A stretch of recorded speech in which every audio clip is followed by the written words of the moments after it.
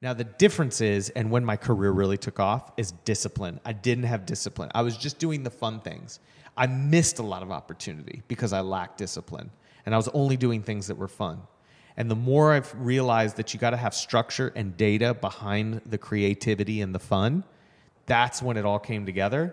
And I realized that you were unstoppable if you could find something that you like to do and add structure and make tangible data of what you're doing and what are the ROIs and KPIs of everything that you're putting together. Hey, what's up everybody, and welcome to Motivational Real Estate. I'm Zach Ramsden, a business enthusiast, and I'll be your host. We've got awesome guests and weekly motivation, bringing you inspiring content that will push you towards success. Let's rock. I met Buck when I was cutting his hair, actually. That's right. Well, let's tell the real story. It was an application because you're a developer. Yeah. A lot of people don't know this about Zach because he's in real estate. He was doing the barbering thing, but he's also a developer of sorts. And you were creating a haircut app, and that's how I found you. Yeah, and then you subscribed, and I was like, all right, cool. I think you were like my 8th subscriber. Yeah, that is true. And I was like, dude, come cut my hair. He's hitting the button to get a barber, and it's never working. I wasn't going to say it. He's like, what's going on? I'm like, dude. You said it, We're trying to fix the app, you know. I found him on Instagram, and I was like, yo, bro, love the app. It doesn't work. Yep. You're like, are we going through troubles with the app right now, or why can't I get a barber? Yeah, and I paid my $60 in advance, and I'm just trying to get a barber at this point. But Zach came out, and here's what I'm going to say about Zach. I know he's here to interview me, but Zach showed up in a blazer to my house.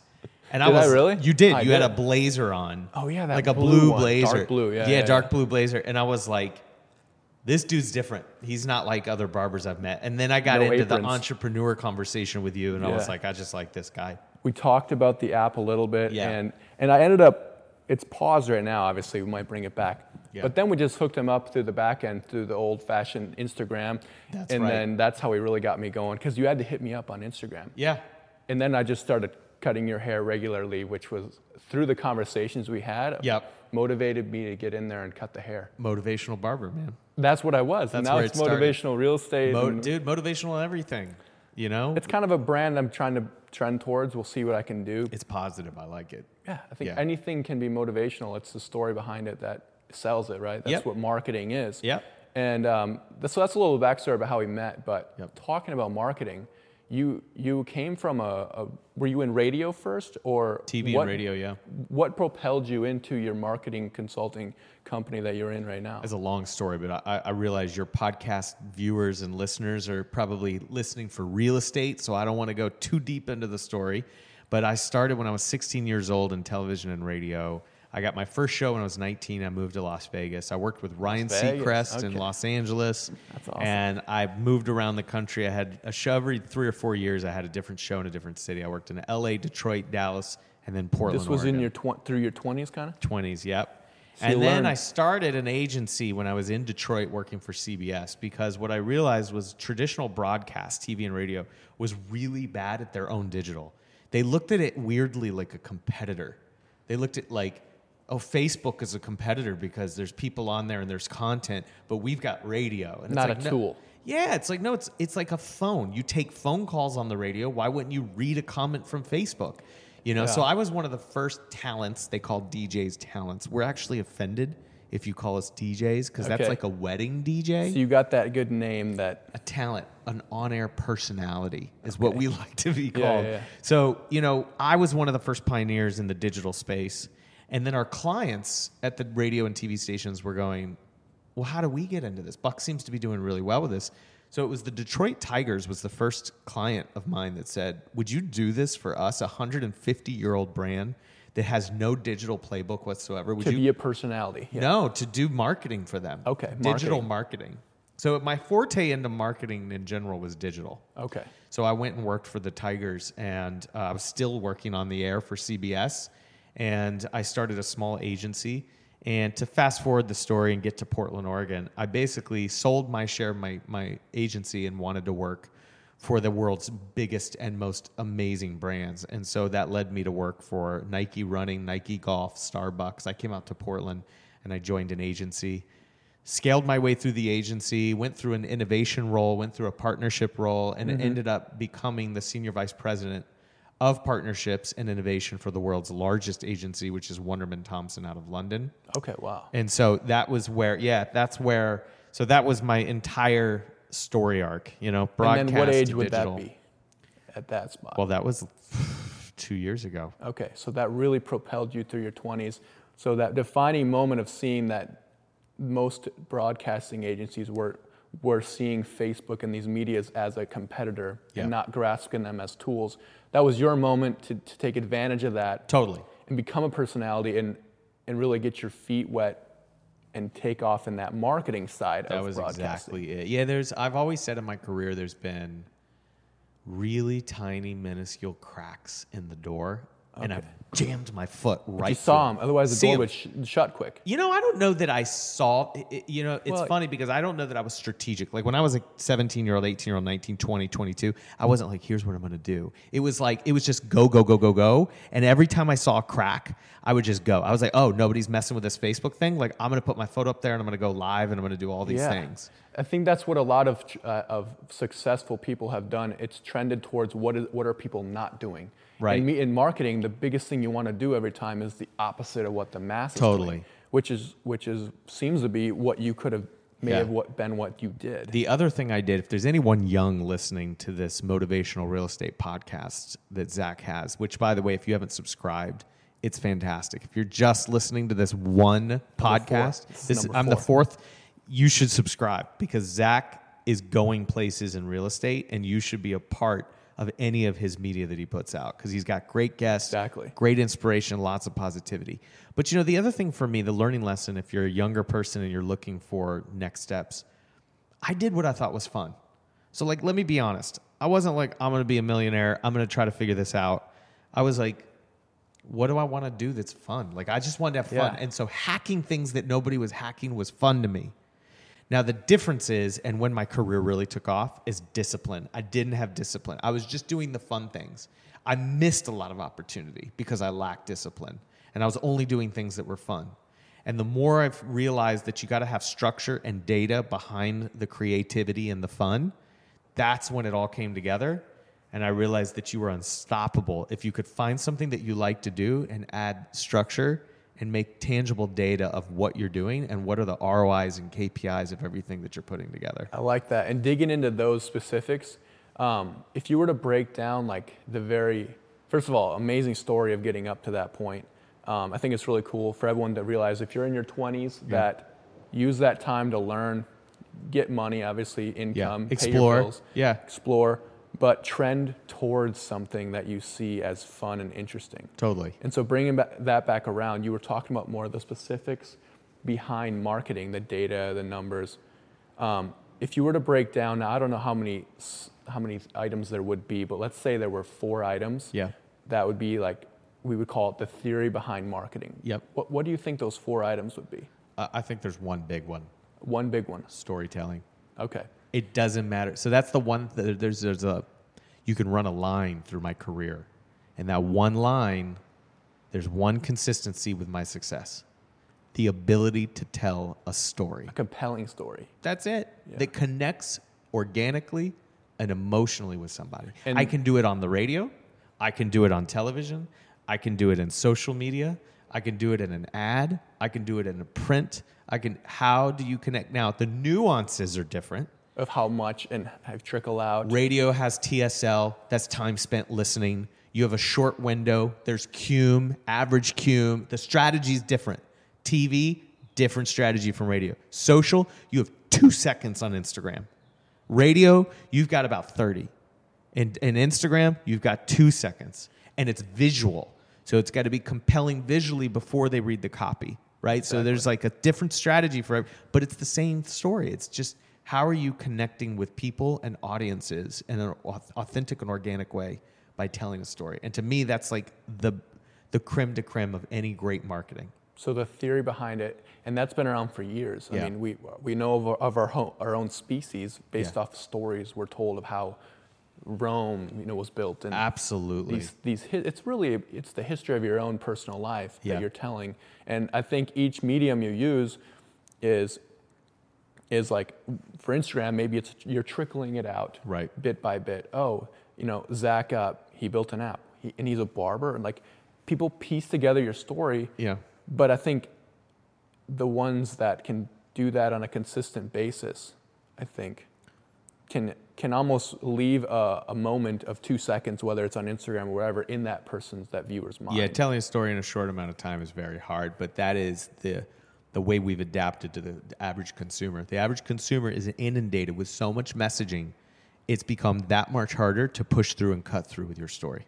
Is there one more, if you were to say one more? Or would it just be, items to back up telling a story? Data.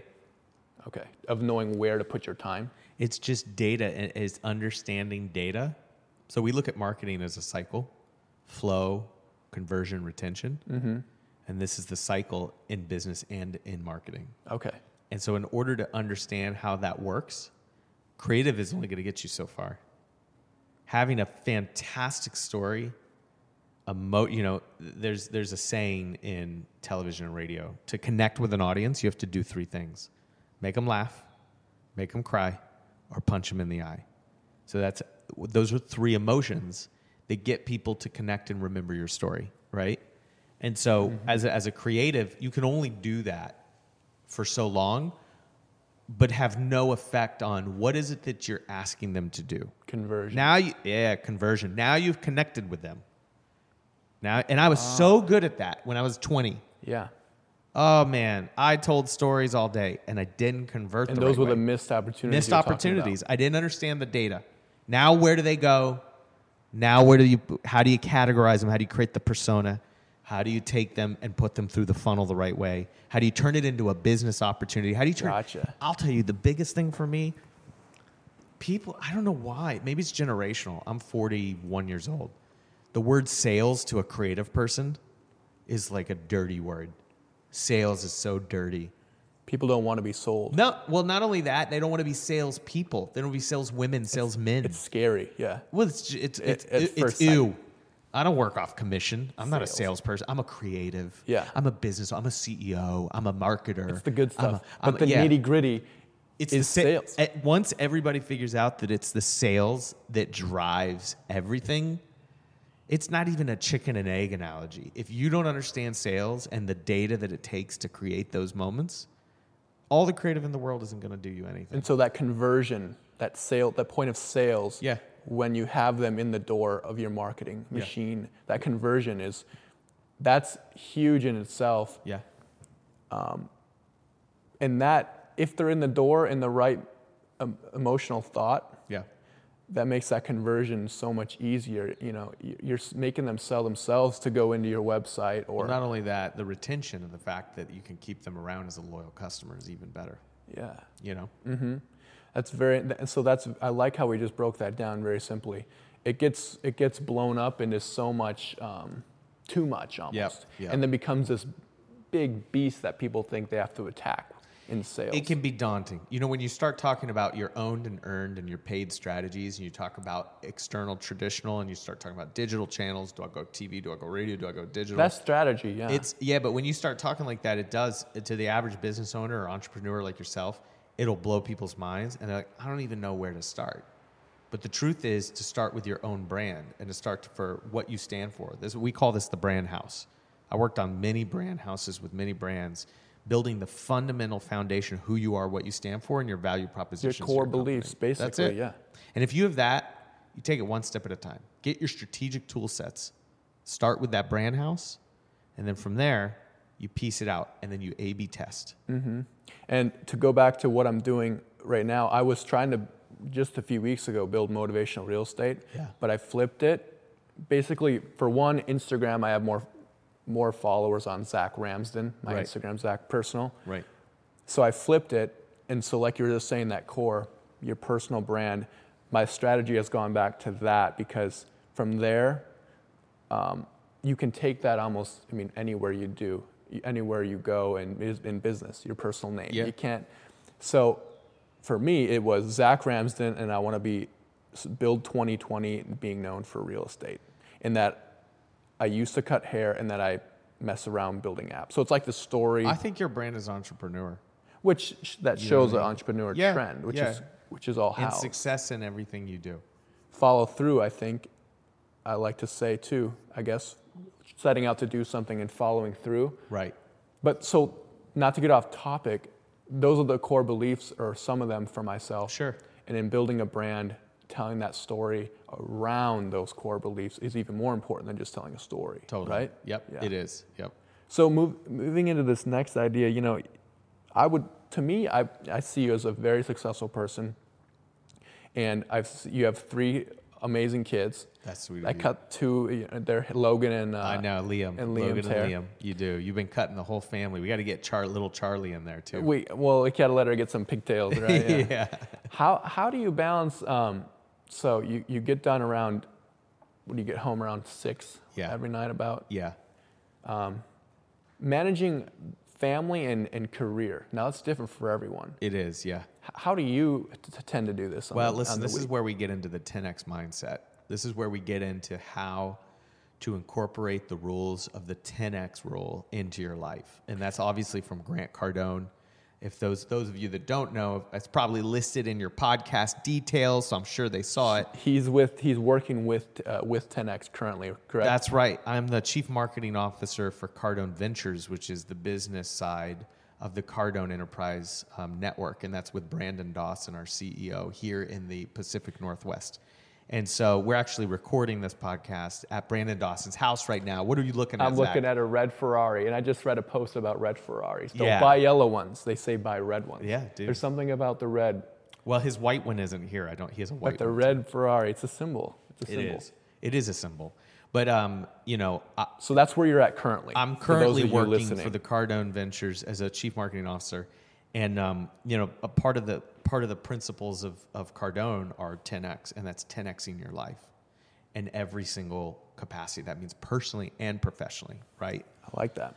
And so for me, I hit an epiphany about 2 years ago where I realized that time was just as important as money, and that they go hand in hand. And so I was able to create a strategy and an agreement and a cohesion with my wife.